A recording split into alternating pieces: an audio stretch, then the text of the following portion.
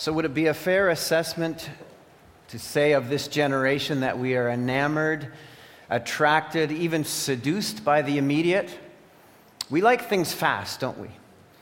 I love the delete button. I love the delete thing. You just swipe, some marketing thing comes on your desktop and you just swipe and gone. It's gone. It beats the old days when you had a magazine, and it has all those cardboard things in it, I have to rip all those things out before I can really enjoy a magazine. I just can't stand it turning to the page it wants to go to. I want to be able to leaf through myself.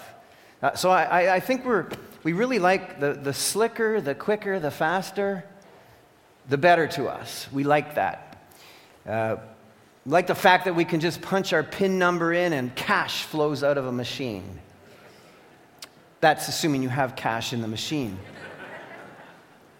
Or that you can just drive up to a sign, speak to it, drive to another window, and the full meal deal is waiting for you. Now this love affair we have with the immediate, with the convenient, the right away, puts us in conflict regularly with the ways of God. Because our eternal God deals regularly in years and centuries.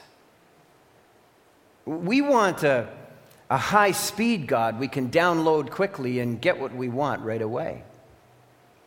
And if we don't get what we want right away, we are tempted to look to other conveniences, something that might be nearby, a quicker solution.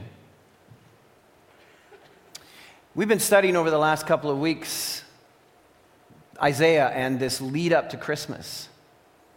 And we encountered last week the King Ahaz, the king of Judah, who wanted a quick solution to a problem that he had. Syria and Israel were bearing down on him. So he turned to the Assyrians, who appeared more convenient, right there, available, and seemingly pretty powerful, rather than turning to God. Remember Isaiah chapter 7. So if you have your Bibles this morning, we want to continue on with the story and the situation and see what happened. We're going to look at Isaiah chapter 8 this morning.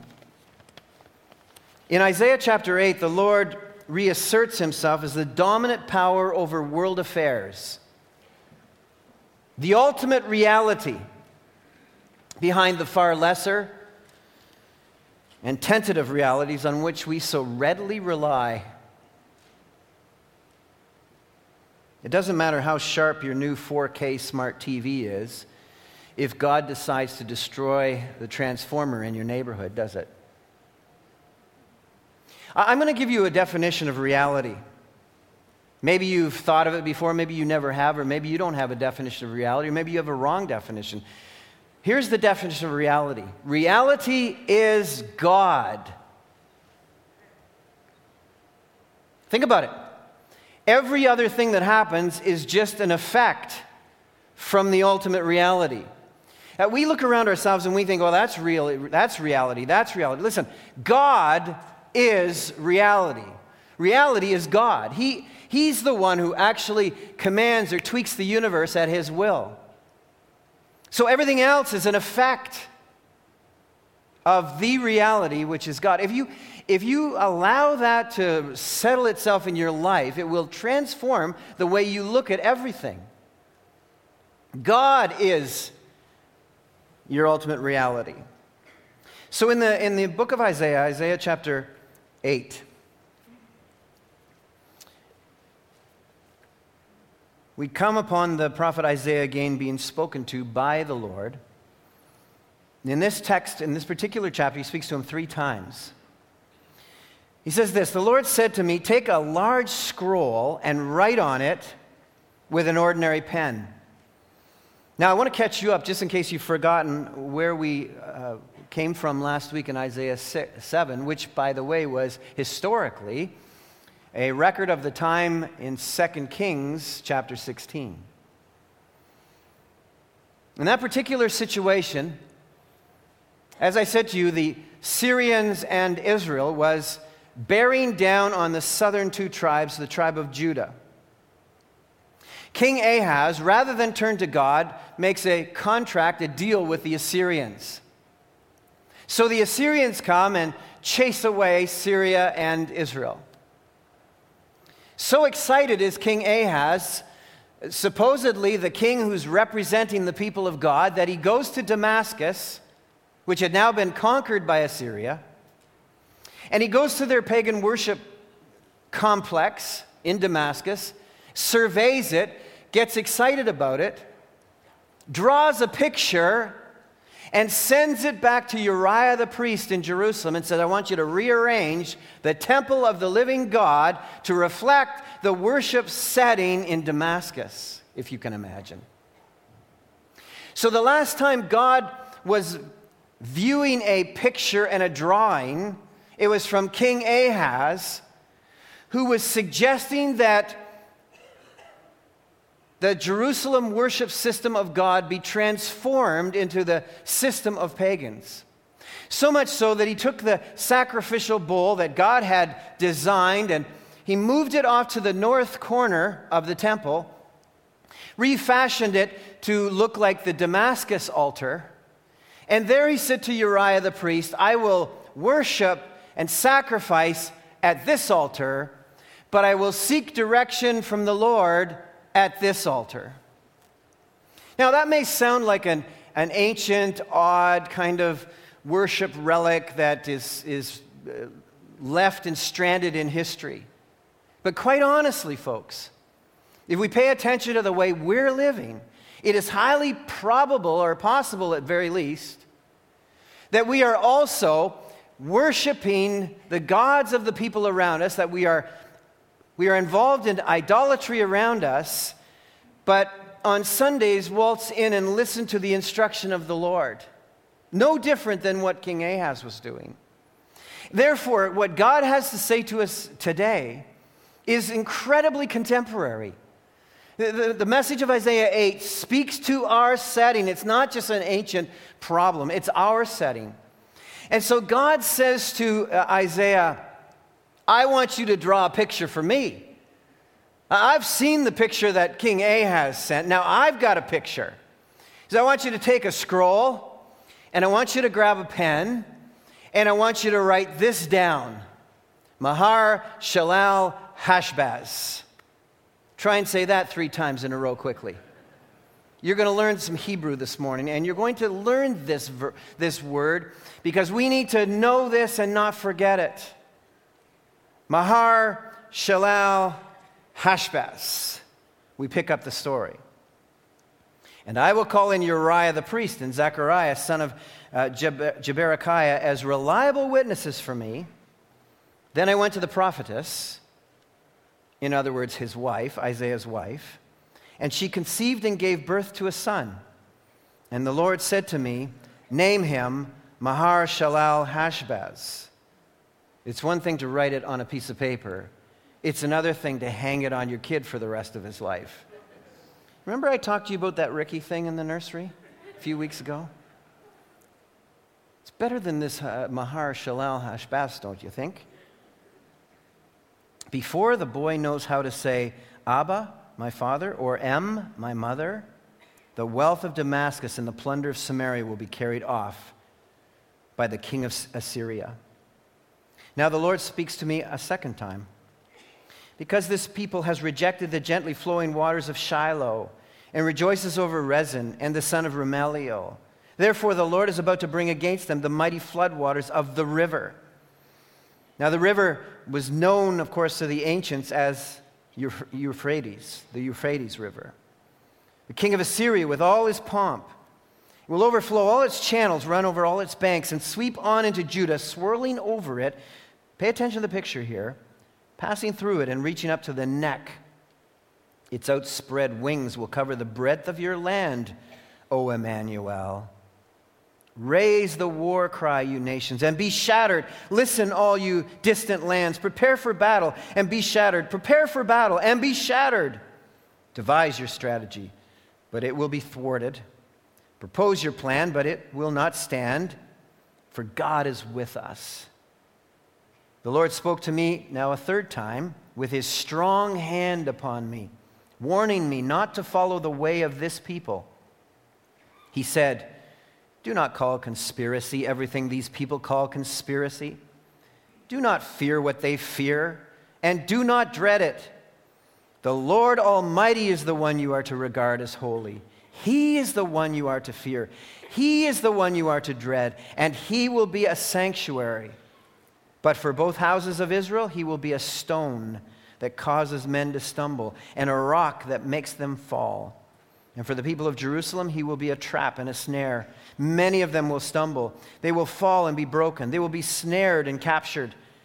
Bind up the testimony, and seal up the law among my disciples. I will wait for the Lord, who is hiding his face from the house of Jacob. I will put my trust in him. Here am I, and the children the Lord has given me. We are signs and symbols in Israel from the Lord Almighty, who dwells on Mount Zion. When men tell you to consult mediums and spiritists who whisper and mutter, should not a people inquire of their God? Why consult the dead on behalf of the living? To the law, to the testimony. If they do not speak according to this word, they have no light of dawn. Distressed and hungry, they will roam through the land. When they are famished, they will become enraged, and looking upward, will curse their king and their God. Then they will look toward the earth and see only distress and darkness and fearful gloom, and they will be thrust into outer darkness. This is the word of God to us this morning, beloved. Our Father, I pray now as our hearts are bowed before you that you would open up our minds, our wills. Lord, what a gracious God you are to give us your word and invite us to know your heart, to warn us, to urge us to come back, to call us to loyalty, O God, to offer us a legitimate choice, to throw all our hopes behind you. Oh God, this morning I pray for forgiveness. I ask you to forgive us as a congregation for failing to be loyal, for looking to the immediate, looking for replacements to you, oh God. Father, it is so abundantly clear it is in our best interests to serve you alone, to wait on you, to trust in you no matter what, oh God. And I pray this morning for our people here. Lord, how my heart goes out to them, and first searching my own heart, and then, oh God, as we search our hearts, would you please drive home this powerful message to us, and may we welcome it, and may we, by your strength, make the necessary adjustments in our life, oh God. In the event that we have been turning to Assyria and not the Lord, oh God, for Jesus' sake I pray. Amen. So which reality is dominating your life? Almighty God or the effects of his reality? Replacements, other choices. King Ahaz had a pragmatic addiction to the Assyrians and their superstitions. And God was saying in this text, I'm about to move the timelines that I had already given to King Ahaz. I'm about to move judgment ahead. I'm about to tweak the universe because that's what I get to do. I'm the Lord Almighty. I'm the great God, the great I am of heavenly hosts. All power in the universe is resident in me. So jot this down, Isaiah.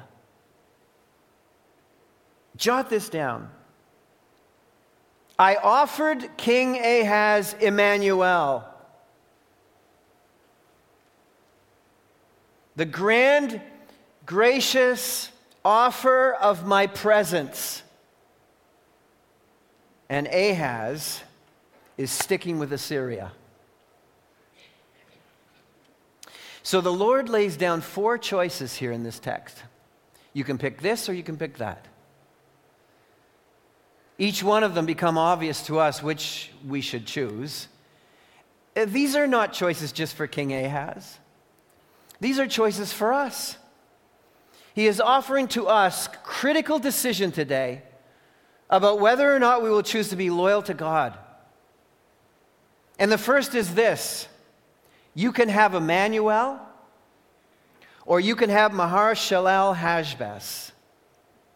But you can't have both. Emmanuel means God with us in Hebrew.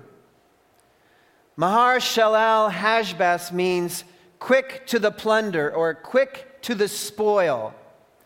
You can have God with you, or you can have plunder and spoil in your life.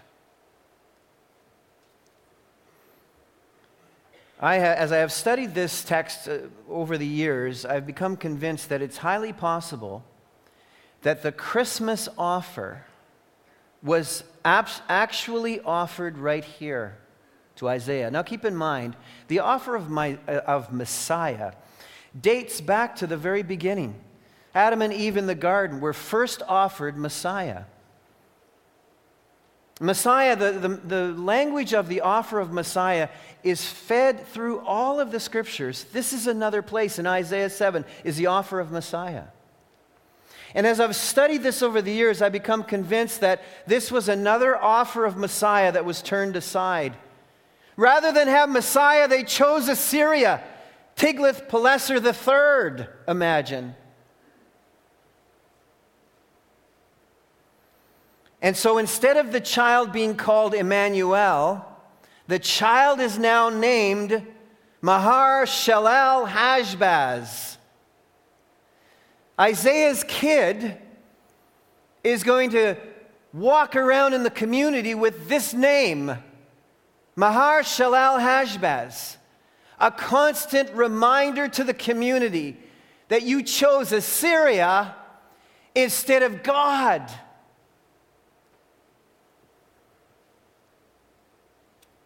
The child's sign was changed, and the timeline with respect to exile was changed. Remember last week we talked about it being 12, 13 years from then.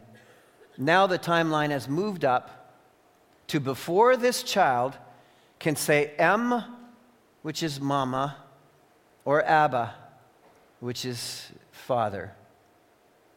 Now you tell me, how old is it before a child can say dada or mama? Under 2 years of age?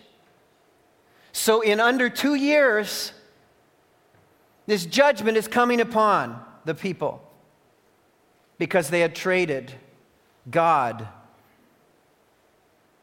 for Assyria.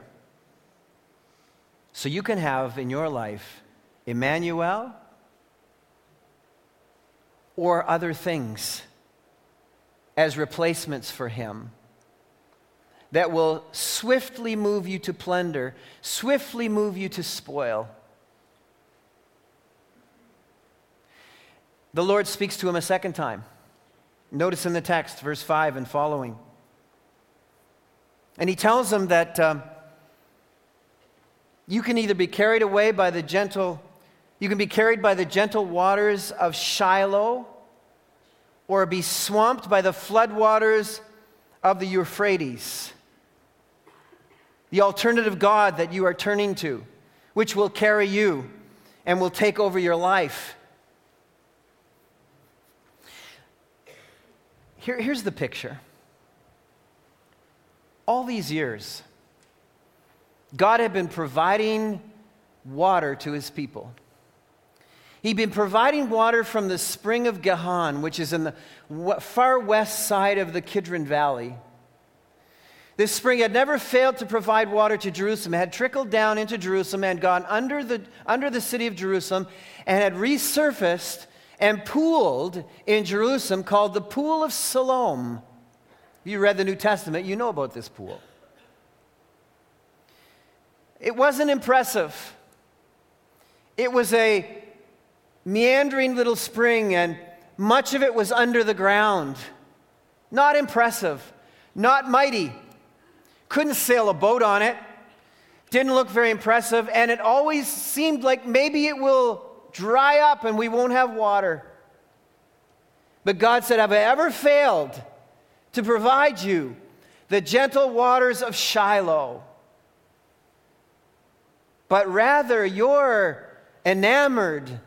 Whenever in the Bible it talks about the river, it's talking about the Euphrates. This impressive, powerful, mighty river. God's not talking about water and rivers and streams and springs. He's talking about a choice for God or a choice for Assyria. Oh yeah, Assyria had a real impressive resume. Their track record was quite successful. They had army that was a feast for the eyes. Chariots, horses, weaponry, powerful soldiers, chasing Syria away, chasing Israel away. But God says to them here, Assyria is like the Euphrates River at flood time. It won't stay in its riverbanks. It will flood over its banks. It will not remain domesticated and under control. It will sweep over you and swirl around you, and it will continue to rise upon your body until it reaches up to your neck and you're barely able to breathe. You're drowning in Assyria.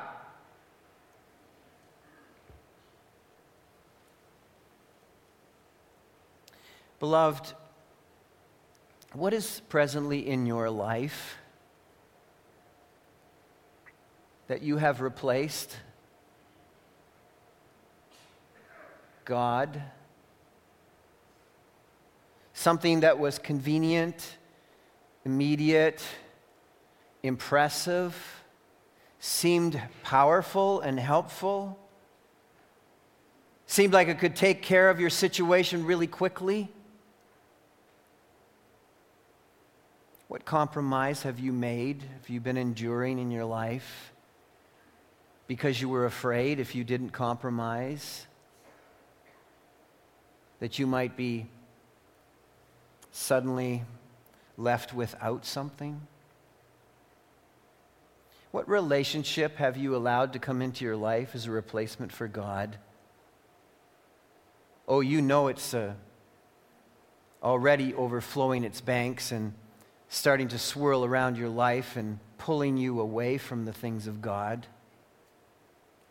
What sin did you turn to because it was right there and was such an easy alternative and seemed to feel so good, make you feel better? Beloved, these things never remain domesticated. They never stay in their channels. Their intention all along is opportunistic.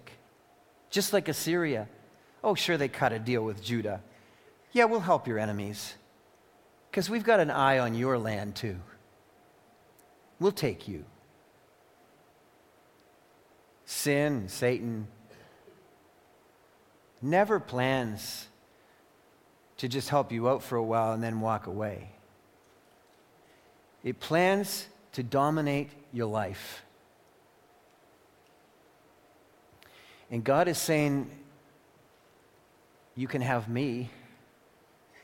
I may be quiet right now. I may appear to be in hiding. I may not appear to be answering your situation as quickly as you think it should be taken care of. Or you can turn to the immediate, the convenient, the alternative, make an alliance.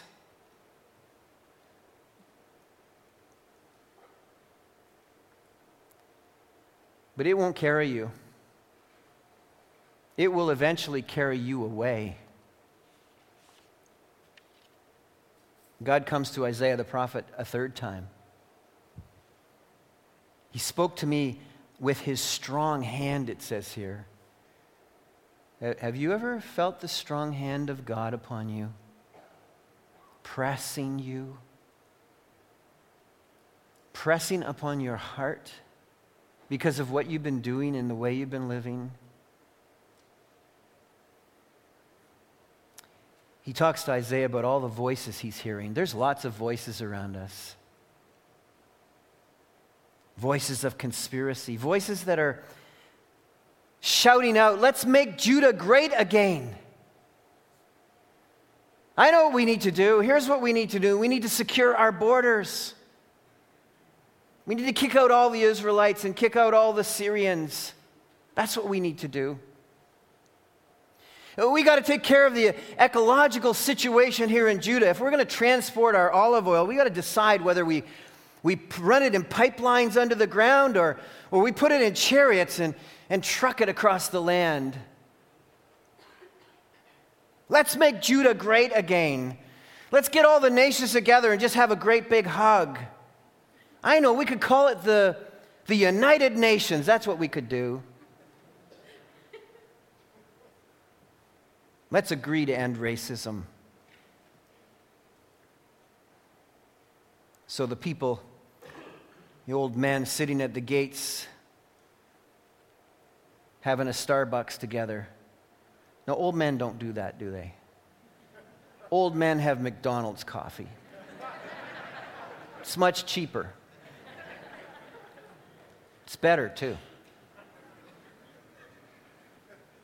I wouldn't know. I don't even like coffee. I'm hoping McDonald's will send me a free gift certificate.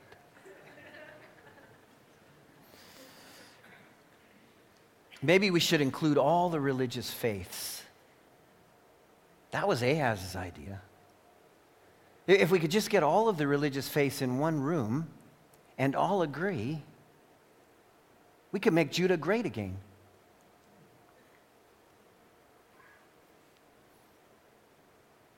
Lots of voices out there called conspiracy voices. It's all kinds of conspiracy theories. You know, the more you listen to conspiracy theories, the less likely you are to pay attention to the truth when it's revealed to you. That's why he says here, don't listen to these conspiracy theories. How do we make the church great again? Gimmicks, social cooperatives. Maybe we should put our confidence in politics. What do you think? Would that make the church great again? I received an email this week. Remember I told you I like the real fast delete thing? I was going to delete it really quickly. And then I thought, wait a second, this would be a great illustration for my sermon. December 6, 2016. The title was this: 40 Ways to Increase Baptisms in the Next Year. 40 ways to increase baptisms in the next year. Now that caught my attention, but it also raised my ire. I was upset when I read that. I thought, this is a church leader sending me a new gimmick on how to increase baptisms this year. I don't need 40 ways. We don't need 40 ways. There's one way to increase baptisms this year. Do you know what that is? Obey Jesus. That's it. Obey Jesus. And that's exactly what God tells Isaiah here. Don't listen to all these how to make Judah great again, how to make the church great again, how to all the conspiracy going on. Don't fear what they fear. Don't dread what they dread. The Lord Almighty is the one you are to regard as holy. He is the one you are to fear. He is the one you are to dread. A reverent fear of God. You know what that translates into? Obedience. How do I know that I'm reverencing the Lord? How do I know that I fear the Lord? I obey Him. Go and make disciples and baptize them in the name of the Father, the Son, and the Holy Spirit, and teach them to obey whatsoever things I've commanded you. I don't need 40 ways, 40 gimmicks on how to increase our baptisms this year. I just need that one way. Just trust Christ and obey His word. When Peter, the disciple, when he was preaching and the people said, "What must we do?" He said, "Repent and be baptized in the name of Jesus Christ, because He has forgiven your sins." There's a simple answer to how do we make the church great again. Be loyal to God. Serve Christ. Obey Him. Reverence Him. Treat Him as holy in your life. Because our relationship with God is the only factor that determines our destiny. Your relationship with the Lord Jesus Christ is the only factor. If we can agree that Jesus is the ultimate reality, and that every other thing in your life is an effect of Jesus, who tweaks the universe at His will, then our relationship with Jesus Christ is the only factor that determines your destiny. Doesn't it then fit? Doesn't it just fall to reason that we would give of all our heart, passion, and commitment to Him? That's what's being told here. Because if God is removed from the center of your life, life doesn't make sense. Life doesn't work. And so he says here that you can have, thirdly, therefore, you can have God as a sanctuary to those who obey Him, or a stone or a rock that you will trip over for the rest of your life to those who disobey Him. For God, it's an either-or proposition in life. There's no fuzzy world with God. He doesn't have a margin area. He doesn't have a gray, kind of foggy area. He says, I will be a sanctuary, or I will be a stone and a rock that causes you to stumble. Either you will come to me for rest and security and to be taken care of, or I will put in your way myself. I'll be in your way. You will fall over me. You will trip over me. You will stumble over me. And uses words in the text like snare, trap, fall, broken, snared, captured. It's not bad enough that you carry around the name Mahar Shalal Hashbaz. But do you want to carry around the characteristic in your life that is snared and trapped and broken and fallen and shattered? God is appealing to His people. Don't turn away from me to things that want to overtake and destroy your life. Rather, turn to me, and I will be your sanctuary. I will take care of you while you are waiting for me. I will be your rest while it seems like I am hiding. I will be your place of refuge when the enemy is bearing down on you.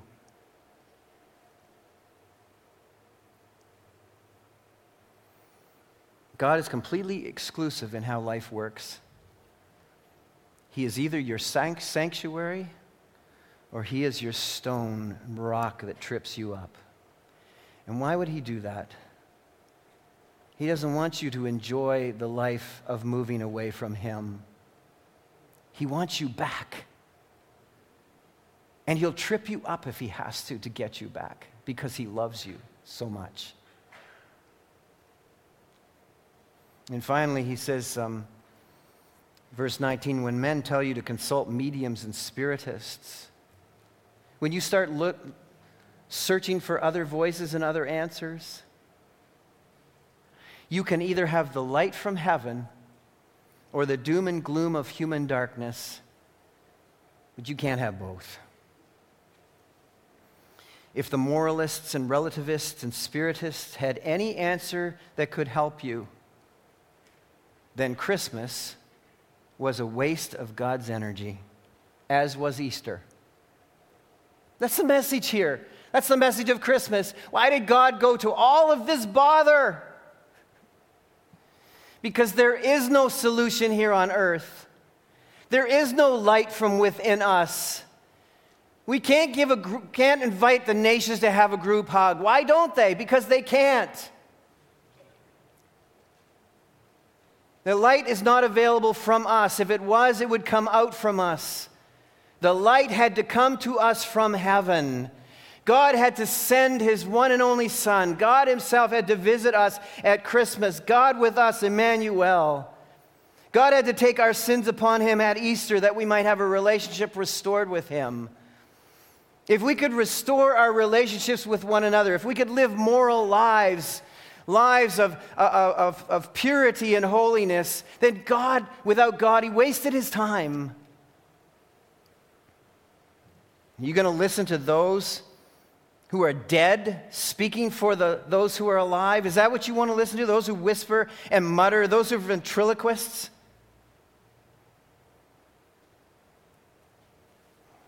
God says, my word stands. I'm the ultimate reality. I'm about to tweak the timeline of judgment before your very eyes. Isaiah's wife is going to have this baby, and this baby is going to be named what I say it's going to be named. I mean, this is the God who prophesies the birth of a baby. See if the spiritists, see if the mediums can do that. Listen, beloved, the demons and everybody else are trapped in the same time we are trapped in. God alone is the one eternal over all things. He speaks with authority. He speaks the words and they take place. This is his word to us. Don't turn to other words. If they do not speak according to this word, they have no light of dawn. When someone is coming to bring you advice, or someone is coming to tell you how you can make this better and this greater, church better and all of that, if you don't come to me with this word, I'm not listening to you. And neither should you. We fall for false things so easily. We're so gullible.